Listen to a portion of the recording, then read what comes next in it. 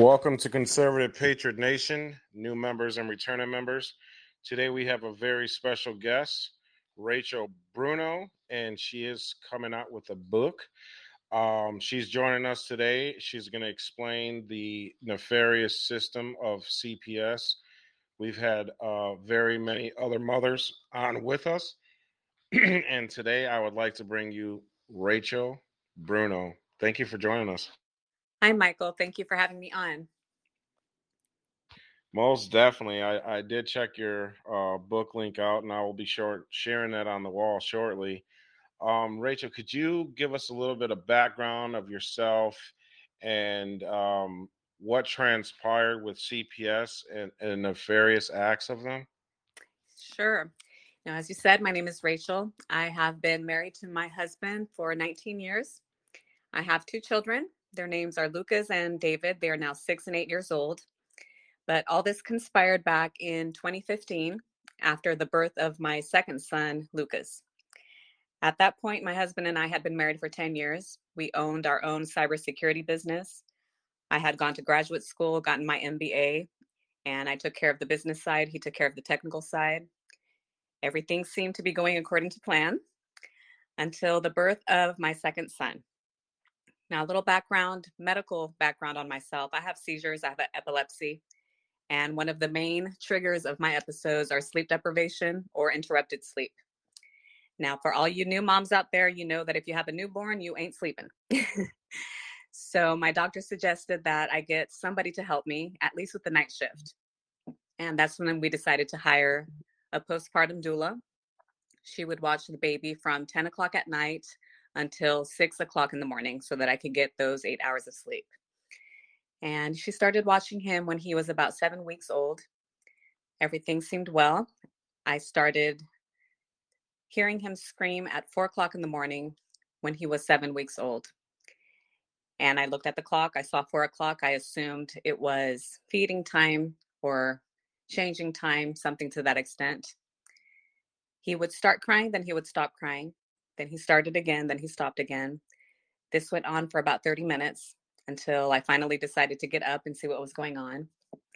She had him swaddled inside the crib and was shushing him, trying to calm him down. She picked him up and put him in a burp position on her shoulder. And when she did that, he sort of stopped screaming, but he was really uncomfortable. And she showed me the empty bottle. And she said she had just fed him and that he was really gassy. And I figured, okay, fair enough. Babies get gassy. So I told her to go home because he was not settling down. At this point, I was home alone. My husband was out of state on a business trip. I had my 20-month-old son, David, who was sleeping directly across the hall, and the 7-week-old screaming baby. I unswaddled him, tried to see if there were any physical signs, drainage, rashes, typical things that we would look for, and no signs of physical illness whatsoever that I could see. So I just gave him skin to skin. He fell asleep on me. I figured, okay, you just wanted your mom. 3 hours later, he wakes up screaming. I figure he's hungry. I tried to nurse him, and he would not do it. He was not having it. I had never had issues with him before. But, the nanny sort of had me jaded, thinking it was gas. The Dr. Google to the rescue, gassiness, colic, nursing strike, all of the above is what I could think of. 6 hours later, this baby would not stop crying. He would not nurse. He would not sleep. I could not put him down. I had no idea what was wrong with this kid. I called the pediatrician, and she said that they wouldn't be able to see him until 3 o'clock that afternoon. And I told the receptionist, he's been screaming since 4 o'clock this morning. He's not eating. I need to see somebody. So the receptionist told me, okay, then take him to the emergency room. So at this point, I call my mom. My husband is still out of town. I need somebody to watch my older son, but everybody hops in the car with me. We get to the hospital. By this point, my son has stopped crying. He seems to be sleeping to me. I tell the nurse, what his symptoms were. She checks his vital signs. Everything seems okay. But the doctor does come right away. He tells me to lay my son down on the bed, and he walks away. And I figure, great, probably going to tell me to give him Benadryl or something. But he stops at the doorway, and he just stares at my son for like 30 seconds. And that whole room is quiet. Everybody is just staring at my son. I'm like, this is weird. What's going on? The doctor starts walking towards the bed and he touches my son's head right behind his left ear. And he asks me, did you feel this? I look up at him. I say, no. He grabs my hand and he makes me touch it. It's like, you feel that bulge? I'm like, I do. He says, that's fluid that's leaking from your son's brain. We need to go do a CT scan right now and see what kind of fluid it is. It could be spinal cerebral fluid. It can be blood. And when he says that, like 10 people rush into that room and they start placing probes all over my son. They raise up the rails of the bed and they bolt towards that CT room. So I just go out to my mom. I'm in shock. I'm texting my husband. I'm like, I don't know what's going on. He's doing CT scan right now. Just pray. Doctors come back with the results. They take me to the back room where all the monitors are. And he tells me, Miss Bruno, this is very serious. The CT scan is showing a cranial fracture and intracerebral blood hemorrhage. So the fluid that's leaking is blood. The brain hates blood. We need to go do emergency surgery right now. And he's handing me all the liability forms. Are you against blood transfusions? I'm like, I don't care what you have to do to save my son, save my son. And off they go, wheeling my 7-week-old baby into brain surgery. My head is spinning. Okay, I have no idea what the heck is going on. I do call the nanny from the hospital. I ask her, anything happened last night? And she told me no. And I said, well, remember all that fussiness this morning? He is in brain surgery now. And she acted really shocked and said the only thing she could think of was maybe his head got too close to the crib rail. And I said, okay, it really didn't go through my mind that this could have been done on purpose, maliciously, or intentionally. It didn't register with me that a fracture was like the actual bone being broken. I just figured he is a newborn. The cranium isn't completely grown, right? It's not secure. You have those little loose flaps. And I figured one of those flaps popped open and the blood was maybe due to an aneurysm. I had no idea. So he goes into surgery. 4 hours later, the doctors come back. They tell me he's stable, but due to his young age, they don't know whether he's going to survive the next 48 hours. He was having 15 seizures an hour. They had him in a medically induced coma to try to figure out what cocktail to give him. And while I'm there in the PICU, I see a man in uniform slide the door open. He's with another lady that has a clipboard, and he says, Miss Bruno, can we speak to you? And I turn around. I thought it was weird, right? What's the police officer doing here? And the first words that come out of his mouth is, what happened to your son was worse than getting shot in the head by a bullet. We want to help you figure out what happened to your son. Will you help us? So at this point, bullet to the head, I'm thinking, okay, are you accusing this woman of having tried to kill my son? And if you're asking me for help, you obviously don't think it's me. You're going to go after her. And this is the internal conversation I'm having with myself. So I sit down with them, tell them the whole saga from 4:00 in the morning until now at the hospital. And the whole time, the cop is just standing, leaning up against the wall. He starts questioning me, kind of insinuating little things. Why did it take you so long to bring him to the hospital? I said, because I didn't know what was wrong with him. She told me he was gassy. Why did you bring him to a hospital in Orange County when you live in LA County? Because this is the children's hospital that I know. Like, why didn't you call 911? I said, again, because I thought he was gassy. The social worker kind of cuts him off. She says, yes, I understand, trying to play good cop, bad cop here. And she asked me if I have any other children. So at this point, no, again, I'm cooperating. These people are here to help me. So I tell her, yes, I have my other son. He's at my mom's house. And she says, is it okay if we go see him? And I told her he's probably asleep by now. And she said, we're not going to wake him. We just want to make sure he's okay. So me thinking I have nothing to hide. You want to go see my son? Go ahead. I call my mom, tell her that the social worker's on her way. She leaves at that point. The police officer stays with me, waiting for my husband to arrive from the airport straight to the hospital. And as soon as my husband arrives, He puts me in one room, takes my husband to another room, and talks to him separately. He asked me if I'll wait for the detectives that were on their way. The detectives didn't show up to the hospital till close to midnight, and they interviewed me till 2 o'clock in the morning. Mind you, I'd been up since 4 o'clock in the morning before, so essentially almost up for 24 hours. My son is in a medically induced coma. I don't know whether he's going to live. I don't know what's going on.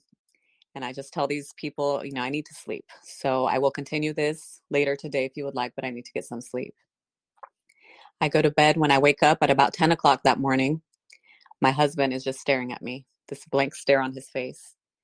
And my first instinct is to look at the bed, to look at my baby. He's alive. What's going on? What's wrong? And my husband just looks at me and says, they took David. And well, what do you mean they took David? Who? Where? And they lied to me. They said they were just going to see if he was okay. And my husband, that's not what they did. They showed up at your mom's house at 2 o'clock in the morning with 3 police cars, and they took David. Again, I'm in shock. I call my mom. My mom is in tears. I asked her what happened. She said they came into her house. They walked through. They opened the refrigerators. They asked where my son was sleeping. They turned on the light, woke up my son, and tell my mom we're taking him. And my mom said, no, you're not. And the social worker says, if you don't give him to us, we're going to arrest you. And my mom says, okay, if I go to jail, do I take him with me? And she says, no, he's going to go to foster care. And you're not going to be able to care for him because you're going to have a criminal record. So it's 2 o'clock in the morning. The police officers are all there. They don't say one word to my mom.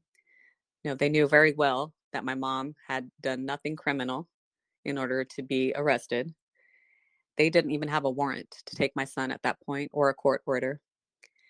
But we just had no idea what was going on. We did not know our rights. We were ignorant, naive. We trusted these people. So at this point, my mom hands my son to the social worker, and my son is kicking and screaming. My mom has to strap him into the car seat, and they drive off into the middle of the night, give my mom a business card, and tell her to call them the next day. So here we are the next day calling. Nobody will answer the phone. We don't know where my son is. I start calling lawyers until call about 10 different lawyers until I finally get one who's willing to talk to me that day. I go to his office and I'm like, okay, where is my son and where do I go get him? And he tells me, he points to the chair. He says, sit down. You have no idea what you're in for. And I'm like, what are you talking about? Like this is obviously, they can't just come and take my kid. Where is he? Where do I go get him? And he says, listen to me. What happened to your son is criminal. You are facing 15 years in jail and $100,000 bail if they decide to charge you. I'm like, I didn't do this. Like, why? What? Like, what about the nanny? What about our Constitution? What about innocent until proven guilty? What the heck is going on here? And he says, they may go after the nanny, they may not. But right now, the reality is you're not getting your kids back. If I go into that courtroom and ask the judge to give those kids back to you, social services is going to pull up the criminal investigation. They're going to tell the judge that he's placing these children at risk by giving them back to you. They're not going to give them back to you. They're going to go to foster care. And if they are in the foster family for longer than 6 months, they can be legally adopted. And they will make it last longer than 6 months. And I nearly fell off my chair. I'm like, what? Like jail, adoption, 6 months? Like, what are you talking about? I didn't do this. And he said, I believe you. Doesn't matter. This is family court. They don't follow constitutional law. And I'm like, what other law is there? Like, they can do whatever they deem is in the best interest of the child. And he goes on, my saving grace is that your husband was out of town when this happened. So legally speaking, he wasn't even at the crime scene. We are going to ask the judge to give sole custody to your husband. That way they don't even risk going into foster care. But if the judge grants that, they're going to kick you out of the house. So at this point, what choice did I have? Go into that courtroom and fight for my quote unquote rights, and risk losing my children to strangers and adoption, or letting them be with their father and put myself through the ringer. And I told him, you can do whatever the heck you want to me, leave my children alone. And that's what happened 72 hours later at the emergency hearing. I thought it was going to be, at least Judge Judy, where the judge is there, asks one side one thing, asks the other side one thing, and we kind of get to present both sides of the story. And it was nothing like that. When I got in that courtroom, the nanny wasn't there, the social worker wasn't there, the detectives weren't there, the police officers weren't there. Nobody was there. Nobody was on trial but me. And I never got to speak one word in that courtroom. Only time the judge talked to me was asking me if I objected to my children being placed with my husband. And I said no. And he says, all right, children will be placed with their biological father. Mrs. Bruno, you have 24 hours to vacate your home. You are court ordered to take child abuse classes, parenting classes, and individual counseling. Caseworker will be contacting you regarding visitation. Court is adjourned. And I walk out of that courtroom bawling with my mom, still in shock, that within 72 hours, everything was taken away from me. I was kicked out of my house. I was not able to contact my husband, and both my children were now wards of the state. I go to my house. I remove everything I have. My lawyer told me you don't leave one toothbrush in that house. The caseworker is going to come visit the house, and if they find anything in there that's yours, they're going to use it against you. I go live in the hospital while my son is in the hospital. I had nowhere else to go. And I stayed there for about a week until people at my church found out what was going on, and they offered me their homes to go live with them. Thankfully, by the grace of God, I had so many people around me who supported me, and they never questioned my character. They never once questioned whether I did this or not. But it was horrifying that this was happening in the United States of America. And during the time I was kicked out of the house, taking those child abuse classes, I figured I was going to be in there with a bunch of drug addicts, alcoholics, domestic violence, tattooed, pierced up people. And when I get in there, everybody's in the same boat as I was. They could complete my sentences. They knew the diagnoses. They knew the caseworkers. They knew the judges. And I'm like, what? Like, this is normal? This happens regularly? And even the people who were in charge of the classes, they're like, yeah, they do this all the time. And I'm like, why? Like, this doesn't make any sense. Why? And of course, nothing new under the sun. Follow the money. I began researching. When they took my son at 2:00 in the morning, we found out that he was taken to the county children's shelter, to the homeless children's shelter, where they later released him to my mom because my mom was a public school teacher. So she was fingerprinted and she was a mandated reporter. And upon his release, they asked my mom if she would adopt my children. Before I ever had a hearing, before there was any investigation, before they even ever spoke to the nanny, they asked my mom if she wanted to adopt my sons. And my mom's like, no, give them back to their mom to whom they belong. And the social worker says, well, we don't know what the court is going to order. So in case the judge orders the removal of the children, will you adopt them? My mom asked, what happens if I don't? They go to foster care. So my mom signed adoption papers. And when she did, the social worker hands her 2 checks for $680 each. She tells my mom, you'll be receiving $680 a month per child. They will both qualify for Medicaid. They qualify for WIC and all the social welfare programs that we had in the state of California. My mom says, I don't want your money. And the social worker tells her, well, this is how we help the families. My mom holds up those checks and says, can I save it for the lawyers? And the social worker says, I'll pretend I didn't hear that. So it's all about the money, is what I learned when I was in that child abuse class. There were cases of, playground accidents, children falling off a swing, breaking a tibia, child abuse. There was a case of an 18-year-old father who slipped in the bathtub while giving his baby a bath. He took her to the hospital, tells them the story, and because it was fractured in more than one place, child abuse. Now he's 18 years old, doesn't have any money, gets a public defender. Public defender tells him to plea bargain with the judge. Now, again, for an accident, something he did not commit, it was an accident. But he tells the judge he's sorry, and instead of 15 years in jail, he'll do 2 years in jail. And now he's in that child abuse class with me, still fighting to get his daughter back.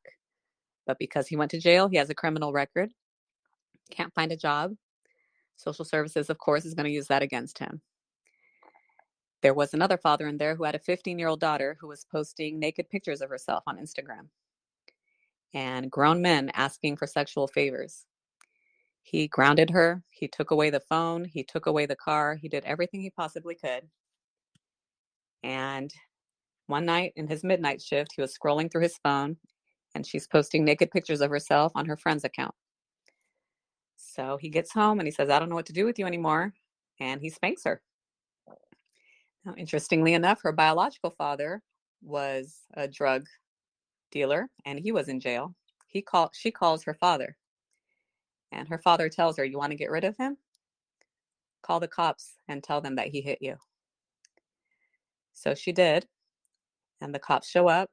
This stepfather, who was trying to protect his 15-year-old daughter from posting naked pictures of herself, gets arrested. And all the other 4 minor children get taken and placed in foster care. And this father was there in that child abuse class with me.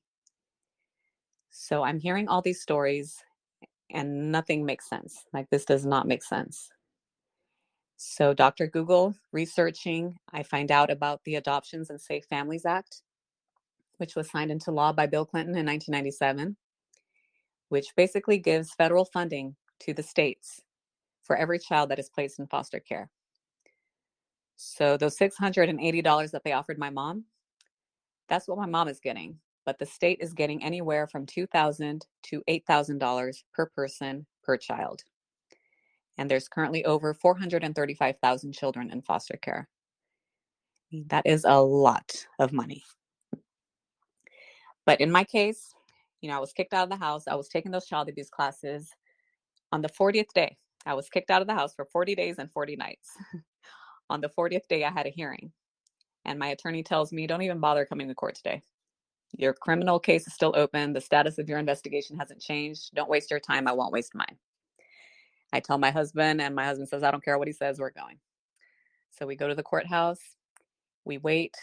He calls me, where are you? I'm at the courthouse. Like, I'm on my way, might be able to do something.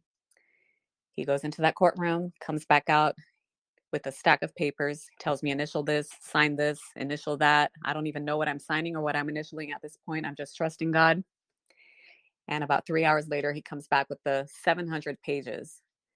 And he says, okay, if you're willing to sign this document, the way it's written today, there's nothing in here admitting guilt. There's nothing in here saying that you did this. But if you sign this today, they will let you go home today.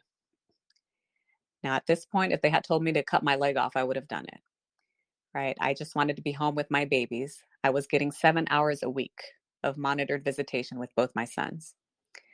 I signed those papers that day. I went home that day. And my lawyer told me, I've been doing this for 23 years, and I have never seen them let anybody go home before trial. You definitely have a higher power working for you. And I said, yes, I do. Praise God. I went home. Case went on for 6 months, where the social worker would visit our house for once a month. At the end of the 6 months, it was her recommendation that the case be closed. And the case was closed. The criminal investigation was closed. But I couldn't be quiet. Witnessing what I had seen of all these other families in that child abuse class who didn't have the financial resources I did, who didn't have the family or community support that I did, who didn't have the education that I did. Yet their children were ripped away from them. Out of those 30 parents in the child abuse class, I think 3 of us got our kids back.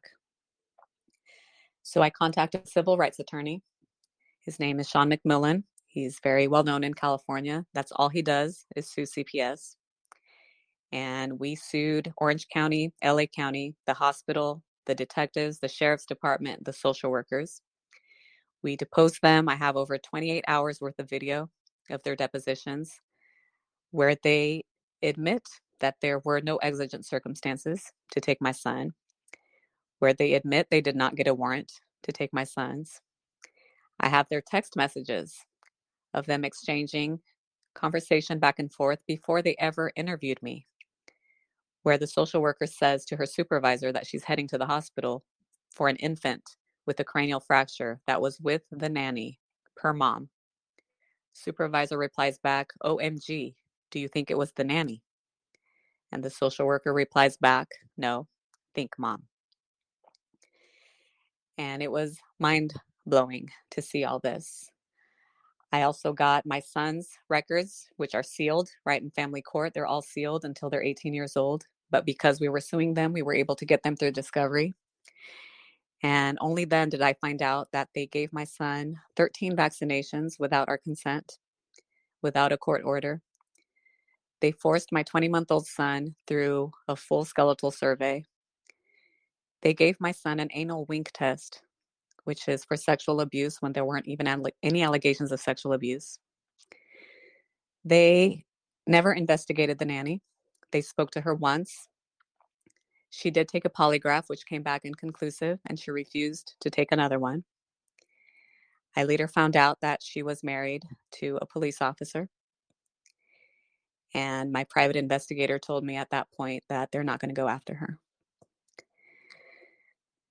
So it was a lot of betrayal. I felt betrayed, but just eye-opening, right? I got red-pilled during this process. And at the end of the depositions, we ended up settling with them for $1.49 million. And this was not for the money. There's not enough money. There's no amount of money that could ever repay me for what we went through. And I honestly didn't want to settle. I told my attorney, I don't care if I win $1 in that trial. I want these people held accountable. And my attorney told me he understands. But at the same time, we need to think of this. Juries are finicky. Jury is always a toss-up. And in society's mind, these are the good guys, right? We're fighting an uphill battle here, going against doctors, police officers, the social workers. These people are supposedly doing God's work, right? So even if you do win, they're going to appeal it. And we're back to ground zero. We're back to spending hundreds of thousands of dollars. And think about the toll that it's going to take on you emotionally, financially, physically. My advice to you is that you take this money and run. And you can turn this chapter over in your life and live your life. So I did. I really hated myself for settling. I felt like a sellout after those days. Probably slept for about 3 days after that. But I prayed about it. I came to peace with it. We were able to pay off all our debts. We lost our business. We lost our house. So all that money, half of it went to our attorney's fees. And a lot of the rest of the money went for hospital bills, for just debt that we had incurred. And I was just thankful that we were able to start with a clean slate. And God gave me a calling, to speak out on behalf of these families. And that's what I have been doing now. I have been speaking about this since 2018, since we settled. And I just now was able to finish this book. And I hope, anybody who's listening can go out there and purchase it. It's for pre-order right now on Amazon. It will be shipped on March 25th. I want to create awareness for every single American about what's going on in this so-called child protective services and child welfare system, which is nothing but. So that is my story. I will open it up to questions and answer, or to questions if you would like. Michael, what would you like to do? Yeah, most definitely. I mean, it's really crazy on how they hackle parents, and then they take your kid, and then they make you get into a hairy situation. And don't let that guilt bother you, Mhm. because the way that they're tormenting parents, I mean, you get to the point where you can't even think straight. So, um, your story really touched my heart, and I'm Mhm. honored that I'm able to bring you on to expose this story. Mhm. And wow, I mean, that's crazy. Did they ever even investigate to figure out like what was the cause to your son's bruising on his head, or was it the Well, nanny, or according to the child abuse experts at the hospital, which again work for the system, she said it was non accidental blunt force trauma. So to this day, we really don't know. I asked her at the hospital, is it possible the nanny dropped him? We had hard ceramic floors in our house. And the doctor said, no, not possible.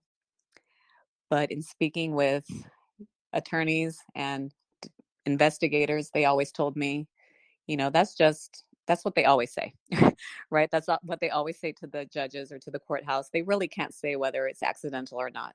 Like, she wasn't there, right? How does she know it was non accidental?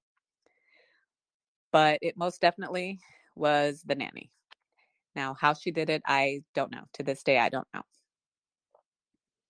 yeah, and the sad part about it, and I want to thank Terry for setting up so many beautiful souls like yourself to come Yes. on here. Yes. Um, what's really disheartening is when we're hearing that the ones that we look up to, and don't get me wrong, there's some good cops out there, but Right. we know there's some bad ones. I mean, they took an oath, and they've got common sense. Right. And we had a mom and a father on here recently, and just to hear how they were just ripping these kids out of their hands and just putting them in the hands of something, an entity that they got to know by now that they're not a good entity, and they're not I wouldn't even, well, I pray for all those kids and all the parents, Oh, because yes. that's a bad situation that they're putting them in. Right. So I hope this story touches many, and I hope everyone on here shares this story, and I hope everybody has a question. I did post the link of Rachel's book on the wall, and now I will let Kelly take over because she's going to be doing the questions. And Rachel, thanks again for joining us. Oh, thank you. My pleasure. Hi, Rachel. Hello. Oh, how are you? I I'm have good. 2 boys, so that really touched me, Oh, extra special. I'm a boy mama. How is your son doing? I do want to know that. After all, everything, how is your youngest doing? yes. By the grace of God, he is perfect. He is in first grade now. He's reading. He has reached all his developmental milestones. And he did have to have cranial reconstruction when he was about 2 years old. He had another surgery. He was on anti-epileptics for about a year after the surgery. He had physical therapy for about a year. So, I mean, the poor kid went through a lot those first 2 years of his life, but he is fine, thank God. And my 20-month-old son at the time, David, he's now 8 years old. And again, the 13 vaccinations, I'm like, you people could have killed my son, right? To give 13 vaccines at once. But thank God he was fine, hasn't had any side effects from that. He did, have trauma because of his age. He did remember. I mean, he rejected me for probably about a year. He would always say, I don't want you, mommy. I don't want you. I want to go be with my grandma because my mom was the one who rescued him right from the shelter at that point. And I had to have a sit down moment with him. I mean, I remember asking him, do you remember when your aunties came to take care of you? And I actually had to have my cousins come from Brazil to the United States to be able to be with my children because I don't have any family here. I had nobody. My husband was going to work. How was my husband supposed to work taking care of a newborn baby and a toddler, a traumatized toddler? And when I asked my son if he remembers that, he says he does. And the first words out of his mouth are, why did you leave? So he knew. And I had to tell him, I showed him the pictures of his brother and the injury. And I told him, they thought that mommy did this. And he automatically like frowns his eyebrows. You never hurt us, mommy. I'm like, I know. but they thought that mommy did this, but we're not going to let them get away with it. Okay, we're going to fight them. And he looked at me, he said, "You're going to hit them, mommy?" Like, yeah, we're going to hit them with a pile of papers. And that's when we decided to file the petition to sue them. And he was part of that process, and once I had that conversation with him, it was a complete 180. He just needed to know that he was loved, that it wasn't his fault, and what happened, right? He needed closure. So through that, my husband and I as well, we went through therapy for 2 years, but God has restored everything that they tried to destroy. Wow. And I gotta say this as a parent. I love how you sat down and you explained it to him, right up Right. front. This is what happened. I mean, I don't know if all parents, believe it or not, would have done it at that age, but I like how you handled it, everything. I mean, your story is amazing. Anyone have questions, please raise your hand and we'll be happy to call on you. Don't be shy.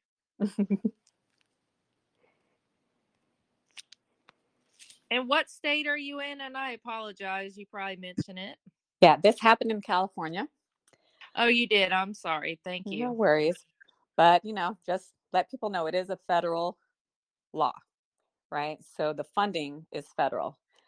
So unfortunately, this Adoptions and Safe Families Act is in every state.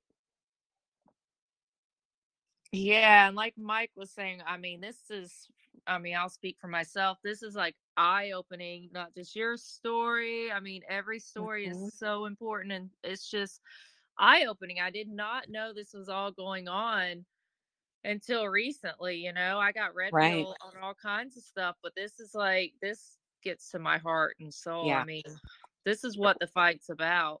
Yeah. We actually have another mother on here that is, well, she's still dealing with.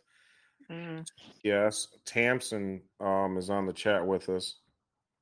It's crazy. Oh, she's got a question, Kelly. Okay, I'll get it. Thank you, Mike.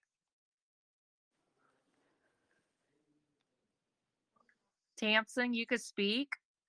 Thank you for joining us. You got to press the blue button. It'll turn green and you're able to unmute your mic, Tamsin. Okay. Yeah, I was talking a while ago when Mike addressed me and then I got cut off. So I haven't been hearing the entire story except some of what I just heard and some before. But well, I don't know whether I have a question, but I can say that, and I just heard you talking about, I believe you said, correct me if I'm wrong, were you saying your son was force vaccinated when he was in foster care? Yes. Okay, yeah, so was mine, although I really can't, I don't really have a physical evidence because they're denying it. Right. But we know. And actually, one of the reasons, it's even back in 2016, they've taken them twice. And back in 2016, the first time they took them, one of the reasons on the petition was because we do not believe in vaccines. Yeah, we know our older son was force vaccinated. He has autism. They Wow. gave him autism. He was 100% vax free before they took him in 2016. He was a year and 8 months old at the time. Yeah. And we want them to, legally pay for this. Yes. And I'm not sure the best way to go about it when we don't have actual. They won't admit to it. They've even covered it up from documents, obviously. Right. We've checked around. Yeah. There's no sign. There's no documented sign of it. Right. We can prove it with common sense and so forth, and even the fact that they even took the kids based on that. Yeah. But they probably do have it in sure. writing somewhere, Tammy, but we don't have access to it because it's juvenile court and they have them sealed until they're 18. When I received the juvenile records, there was over 300 pages that were redacted. But what about like medical? Yeah, no, everything is in there, and it was all redacted because they say, it's to protect third-party information. It's something that we don't need to know, and my attorney had to make several motions to the judge for the judge to make them come unredacted. But this was after. This was the civil suit. Like during family court, Mhm. like unfortunately, there's really nothing we can do in that stupid system. Right? Do you have a private attorney or do you have a public defender? You mean for family court? Right now, it is a public contract lawyer, which is equal to, I mean, the equivalent of public defender with the parents. Yeah. Yeah, I mean, so clear pointed. Yeah. They unfortunately they work, in conjunction with the system. They're kind of like coworkers. Oh, we did. Well, actually, we did have, even this time around. We did for a long while have a private attorney that was Yeah. representing both of us, and even she couldn't get really Yeah. anything. Yeah. It's a lawless system. I mean, they can do whatever they want. Yeah. Right? They can write whatever they want. And I mean, all I could do was pray when I was in this. All I could do was pray. And I know it's painful. I can't imagine. And I can't imagine, being separated from your children and not knowing what they're doing to them medically, what they're doing to them physically.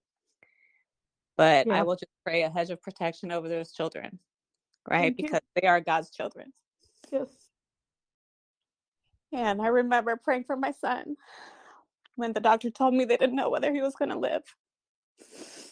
And I said, God, I don't care if I have to dedicate the rest of my life to taking care of my son, I will. But don't take him away from me. And the Holy Spirit interceded for me right there and said, he's mine. I gave him to you. Nobody's going to take him away from me. And I had to surrender my son's life at that point. I said, you're right, God, he is yours. He's in your hands. And there's no better place for him to be than in your hands. I pray that right now over your children. They're in God's hands.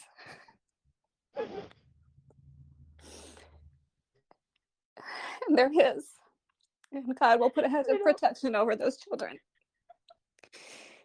Okay, and he'll put a hedge of protection over your heart. You guard your heart. You don't believe one word what those people say about you. And your children know the truth. Okay, they will try to brainwash them. It's not going to work. They know the truth.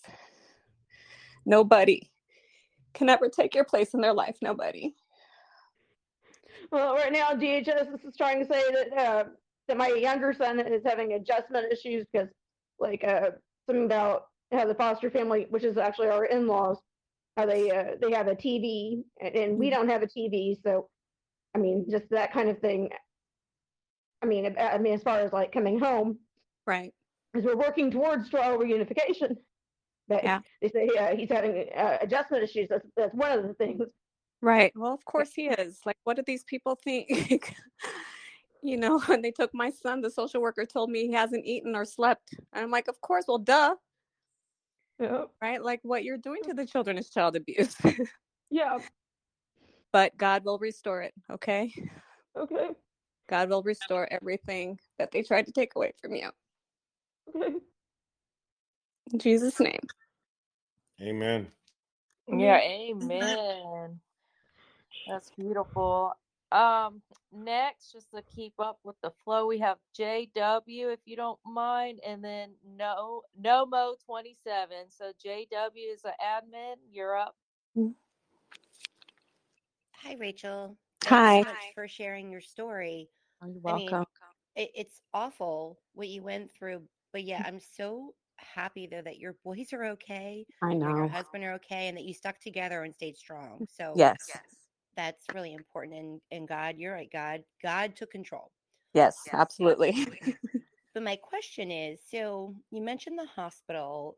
Mm-hmm. It seems like a lot of times you mentioned that young man, the 18-year-old in that group you had to go to.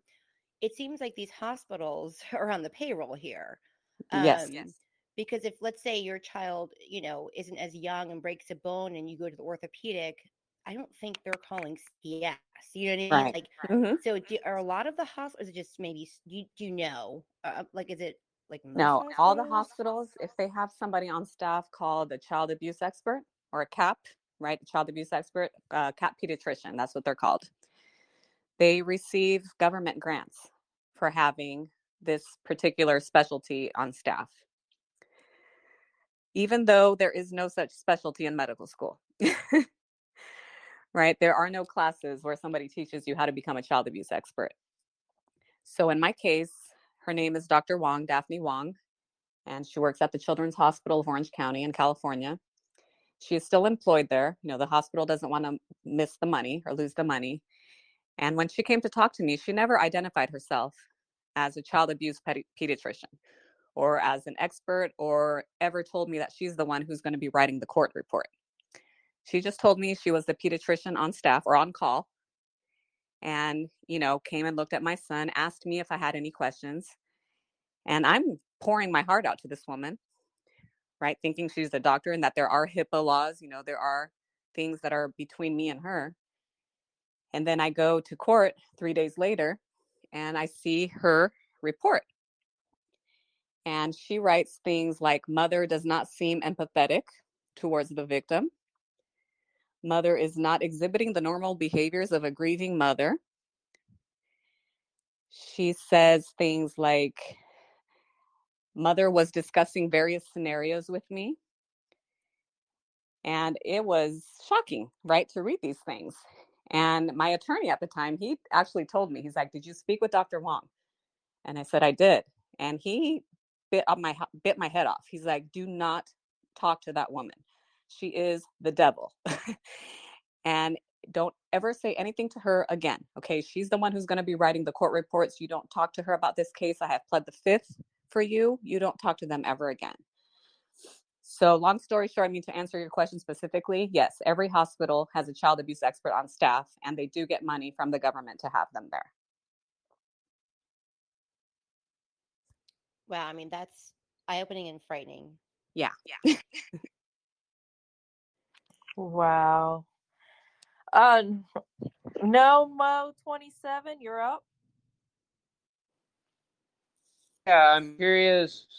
I'm curious about when you were talking when they gave vaccines with informed consent to your child. How did they get the like informed consent, or like who was like the person that gave the okay for these vaccines that you mentioned in your story, Right. where they gave him a bunch of vaccines? Yeah, I mean, at this point, there was no informed consent. There was no consent on behalf of my husband or I, or there wasn't even a court order. The person who decided was the public health nurse who worked at the children's shelter that he was taken to. So my husband and I, you know, we were not anti-vaxxers. He was vaccinated, but we had modified the schedule with his pediatrician. But according to the government, he wasn't up to date. So they just took it upon themselves, because at that point, my children were considered wards of the state. So the state apparently gave consent for the public health workers to put him up to date. There was no, like, I mean, who was the guardian at that point? Like, who you're saying that the state was the guardian of your child and made that decision? Is that Yeah. how it went down? Yeah, they called it a protective custody. My child was under protective custody under the state. Oh. Okay. Yeah, I was curious about that one, because when I heard that, I was like, I mean, wow. it's, I mean, it's you legal. look at, yeah, I mean, you look at, you know, where we're kind of the road that we're going down right now. Yep. And it should kind of, it should scare the bejesus out It of like does. everybody Absolutely. in this chat if they have a kid. Yeah, absolutely. I mean, they will do it at school, right? They're already doing it in California, trying to pass bills to be able to vaccinate your children without consent. So yeah, it should scare the heck out of everybody. Is there any more questions? Sorry. Thank you, Bruno. Oh, you're welcome. I'm sorry about that. Nomo 27. This is BJ. Go ahead, Persistent. You have questions? Well, I just wanted to tell Rachel I think she's amazing, and I share what I know about being a secured party creditor. Mm-hmm. I don't know if you've heard of that before, Rachel. No. but it is a process you go through to give notifications that you're leaving the corporation and going back under the Constitution. So you become what's called a secured party creditor. And in the process of doing that, you claim everything you own. And that includes your children. So what happens in that circumstance, you're back under the Constitution. It avoids in the future them ever having the possibility of taking your children, because you are not under the commerce law. You're not under that family law. You're back under the Constitution. So unless you do, bodily harm or property damage, and everything you own is protected. Let's say you get stopped for speeding. They can write you a ticket, but you write the judge and the judge writes it off. You don't have to have a driver's license. And so it's a way of really protecting in the future your children. Yeah. Have to look into it. Yeah, everything you own. So I learned about it from April Lejeune. She has a Telegram channel. She's on YouTube. April Lejeune. It's Lajune. And that's how I learned about it. And I went through the process, and what kind of warped speed mine. I mean, my son is adult, so I didn't have to worry about that. But last year, I was hemming and hawing about it. I had purchased the information. It was $250 to get the drive from her, the USB drive. And that was in December. So then come January 6th, and all of those innocent people that got arrested and still detained. And I went into warp speed, Rachel. I couldn't get my paperwork in fast enough. And I thought, come mess with me now, because so it really gives you a layer of protection. And the other reason I wanted it is so that I can carry in all 50 states. So I would be a constitutional carry in all 50 states. Yeah. So I would really encourage you, and I'll help you in any way, if you need help through the process. Thank you. I appreciate it. I will look into it. Bless you, sweetheart. You are, amazing. And, thank you. And I really, being a mom, I just couldn't even imagine, but you are definitely a gifted person. Thank you. Yes, we really appreciate you coming on. I don't see any more questions, so I'm going to hand the mic back to Mike. And again, thank you, Rachel. Thank you. My pleasure. There is a couple more questions. I just have a comment real quick here, Mike. Rachel, you have an amazing story. God bless you. Thank you. There truly is a special place in hell for these people. Yeah. I can't believe everything that you and your family went through. That's something else. But I'm glad that you're here to be able to share this story, because these are the type of stories that need to come out, and for change to be enacted. People need to know about this stuff. It's just unreal. Yeah, absolutely. Which is why I wrote the book. I mean, I want everybody to know about this. On Netflix, there was a movie we watched not too long ago. It was about conservatorships. Yes. And those conservatorships, it sounds almost like the exact same thing, except instead of children, it's people. Yep. It's so But the rain's picking up here. I'm going to let you go. So thank All you right. again Well, thank you. here as well. Yep. Thank you. All right, Jana, you're up, and then Carol, you're after Jana. Well, Rachel, awful sorry. I am so glad that you got your children back. Yes. But this is nothing new. Back in 1997, my son was over at my mother-in-law's house, saving grace for us. He was running through her house, and he got a twist. He broke his leg. It was a twist fracture. And so, And so they did come to my house Mhm. and they questioned my husband and I, but our saving grace is that it didn't happen with us.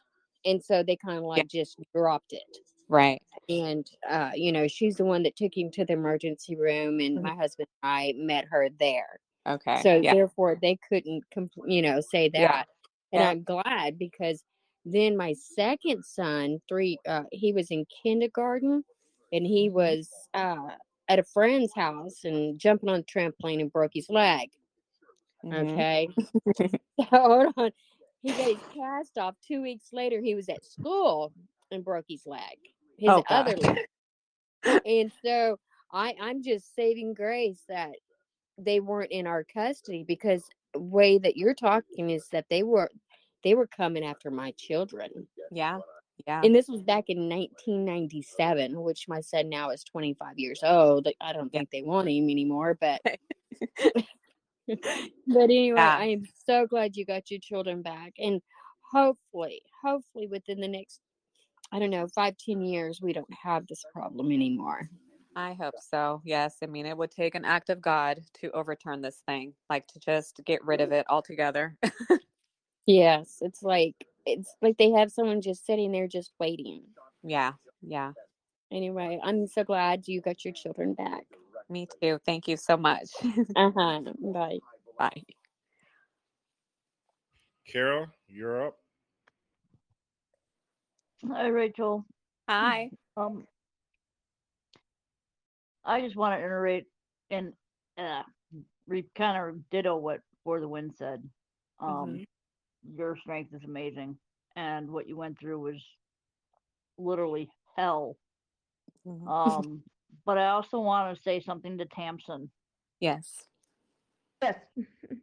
My heart goes out for you, girl. I can't imagine what you're going through. I'm crying with you. Yep. And you and your children are in my prayers. I promise you that. I know that God has your kids in their hands. Yes.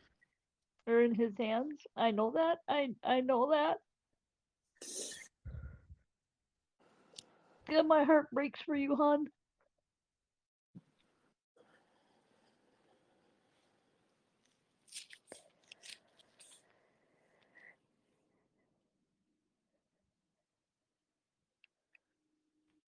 Well, I tell you, Tamsin, maybe me and Persistent can hollow up and figure out something with the secured party creditor, because I think in your situation that's probably going to be needed. And I'm not doing what I'm doing for any fortune, for any fame, any celebrity status. I've been activated from God to expose stories like this, get into the fight, and be a digital soldier. So I'm willing to help you out. Well, I hear what she's saying about it. And I know that by law, they would not be able to do any of these things to us.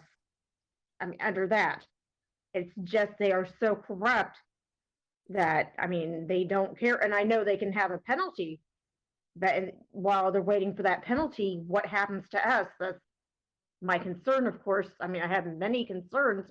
I'm not saying it's a bad idea. It sounds very wonderful. Mhm. I mean, I've seen the things that they do. I mean, they don't care about anything. Yep. They love to hurt people. They laugh at us. Well, we'll be bringing April June back on here, and she'll be able to explain to you, because I did bring up the CPS parents to her, and she said once you become a secured party creditor, you have to wait like 30 days or a certain amount of time, and then they will have to give you your kids back, because as right now we are all into corporation, so they can do whatever they want, and that's what it seems like. And it seems like we're powerless. But when you become a secure party creditor, and she can explain it much better, you retain the rights to yourself. We don't have rights, even though they try to act like we do. But in many situations, we can see that, It's like, damn, do we even have a constitution? So, like I said, I am more than willing to financially help you become a secured party creditor, and I'll put my money where my mouth's at. And Yeah, so, and I do want to make sure it works because, I mean, like I said, yeah, and as you just acknowledged, they do what they want. And so with this, with what you're talking about, well, so say they understand, maybe they acknowledge that they have to give the kids back, and then they ignore everything. Well, who handles them if they don't do what they're supposed to? Who even meets out anything like the penalty that they would have to suffer for not doing what they're supposed to? I mean, how does this really work? I mean, who goes after them if they don't do what they need to do in that situation? Well, like I said, we'll be bringing April with June back on here. Well, can Barbara answer that? Persistent? Oh, go ahead. Persistent. Yeah, I don't know, since they're already out of the house. I'm not sure how that would work, but I know April would know the answer to that question. April would be able to tell who takes care of these people, these officials, if they don't do what they're supposed to do. I mean, if they just ignore everything and laugh at everything what you're talking about. I mean, you said they have to give the kids back, and then if they don't do it, then April would know who would go after them for not doing what they have to do. April would know that. Yeah, okay. She knows how this works, and she also has a paralegal that works with her. So she really gets to the very bottom of the law, always, no matter what she's working on. So she would have the answers for us. Yeah, and I've been trying to find her, and on Telegram, I haven't been able to find her. Could you send me a way to get in touch with her? I mean, not even on Telegram. I mean, somehow I have not been able to find her. I don't want to. Sure. I'll send the link to you, honey. Thank you. All right. Sorry about that, Rachel. I know this is your show, but Well, I'm getting in late. I'd like to hear because I didn't hear how she got her children back. I mean, in simple steps. I mean, because I'm coming in a little late. I mean, I listened earlier. I can only hear part of the story. So, in simple terms, could you summarize? Could you summarize how you got them back? I mean, what did you and your husband do? There was really nothing that we did, Hampton, to be honest. I mean, my attorney just told me, you do whatever the heck they tell you to do. And don't argue with them. Don't fight with them. I was enrolled in the 53-week parenting class, the 24-week child abuse class. I took the psychiatric evaluation. I took the polygraph. I mean, I did everything they asked of me. But on the 40th day, I had a hearing. And we went to that hearing, and my attorney basically signed a no contest plea at that hearing, because I guess they didn't have, the investigation was at a standstill since they weren't going after the nanny, and they knew they didn't have anything on me.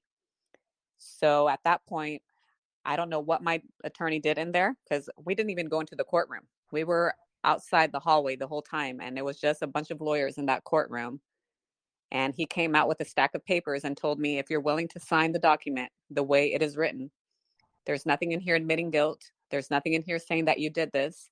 It's just the social worker's narrative, the doctor's narrative, the police reports, the investigation. Then they will let you go home today. And he told me, he's been doing this for 23 years, and he'd never seen anybody go home before trial. So everything I was doing was in preparation for trial. So what was it they had you sign? It was the narrative. Why would they have you sign a narrative? It was just the whole report, from day one until that 40th day. But did they say why they needed your signature? It wasn't a contest. Basically saying that what they stated inside that report was true. Right, that my son had suffered a cranial fracture. That, what I told the police officers were true, what they did was true. My attorney went in and actually had me initial and scribble lines out, and then he would go back and forth, back and forth, back and forth. This went on for like 3 hours until he finally got the document that he felt was accurate. And like he said, there was no admission of guilt, and there was nothing in there saying that I did it. So it was a no contest plea, basically. Okay, I thought no contest was more for a criminal Right. proceeding. Right. But yeah, I mean, he didn't call it that. He just told me, if you sign the document the way it's written, they will let you go home today. That's all he told me. Okay, and was this court-appointed attorney? No, this was private. Oh.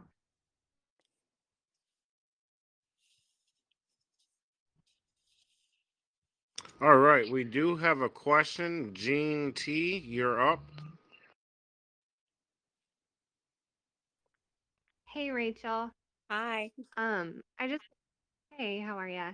Hey, I just want to thank you quickly for just bearing your soul with us again tonight and sharing your pain, sharing your trauma and your experience, and then choosing to use it to bring awareness even after your family is back together and you're starting to heal. I just think that's incredible that you're still standing and choosing to help others. And also personally, it's so encouraging to me that there is hope, that you cling to God and you have your family back. I haven't seen my little girl in 3 years now. Mm-hmm. So I just want to, that brings a lot of encouragement. Oh, So thank thanks. you. Thank you, Jean. I mean, that's why I do it. I always tell people I would never have chosen this, but it is now my calling. Mhm. And I know, Yeah, the strength I have absolutely. from God. Yeah, absolutely. Amen to that. And you now have a skill set that's totally unmatched, unlike any other, because of the experiences of the pain. It makes you Yeah. stronger. But thanks for the encouragement. Oh, thank you. I mean, I'll be praying for your little girl. Is there anything you would like to share? I'm actually speaking on here on the 17th. And I'm just another mom with a total horror story. But yeah, if you just want to pray for little Sydney, Yes, that would mean the most. I will. Same thing I said to Tatum, Absolutely. or to Tansen. They're all God's children. They're all in his hands. And if we can Mhm. believe it, if we can imagine it, we know he loves them more than we do. Absolutely. So right. Oh, thanks. Thank you. So if anybody else has a question or would like to say something to Rachel, if you press the middle button, it'll show us your hands being raised and we can click on you. So if anybody has something to say, please press the middle button. One more question, if that's cool. Mm-hmm. Go ahead, Nomo. I'm curious, what would you have to say advice to parents nowadays with what you have gone through? What would be one thing advice based on what you went through that you would tell parents with how things are? Yeah. Well, with regards to going to a hospital, just like my attorney said, do not speak to Dr. Wong. She is the devil. Like anytime I go to a hospital now, I will Google who the child abuse expert is at that hospital, right? And if that hospital does have such a position, and if they do, and that person shows up at the hospital, do not talk to that person. Okay, the Fifth Amendment exists for a reason, and you just share the minimal amount of information and only answer the minimum, right? The yes and no, whatever they ask you, but don't say anything else to those people. Same thing if you are in the hospital and the police show up or detectives show up or any of those people show up, you do not have to speak to them. Get a lawyer as soon as possible, and no warrant, no entry, right? That's basic, but something that I didn't know when it comes to child welfare, or if they come knocking saying that they're going to take your kid away, they do need a warrant for that. Now, kindly tell them that they need to get off your property and come back with a warrant, which again doesn't mean that they won't come back. They probably will come back with a warrant, but it'll at least give you time to find a place for your children, get your children out of there. And again, get a private attorney. I would beg my family. I would sell my car. I would do whatever I had to do to get a private attorney, because unfortunately the public defenders get paid very little. Back in my case, we got paid $700 a case. So, they just want to get paid and next. And I think that would be, my most pieces of advice. Be careful with all the mandated reporters we have out there now. Teachers are mandated reporters. Doctors are mandated reporters. Pastors are mandated reporters. Psychologists are mandated reporters. So be very, very careful with who you choose to share your family's information with. And that's interesting that you mention about the public defenders, because, I mean, to be honest, my best friend, he has a law degree. And when I try and tell him about common law versus maritime law and, kind of the scene that we're into, he rolls his eyes at me. Yeah. So, like, these public defenders, they're a part of the system that makes this happen. So, Right. I hear you.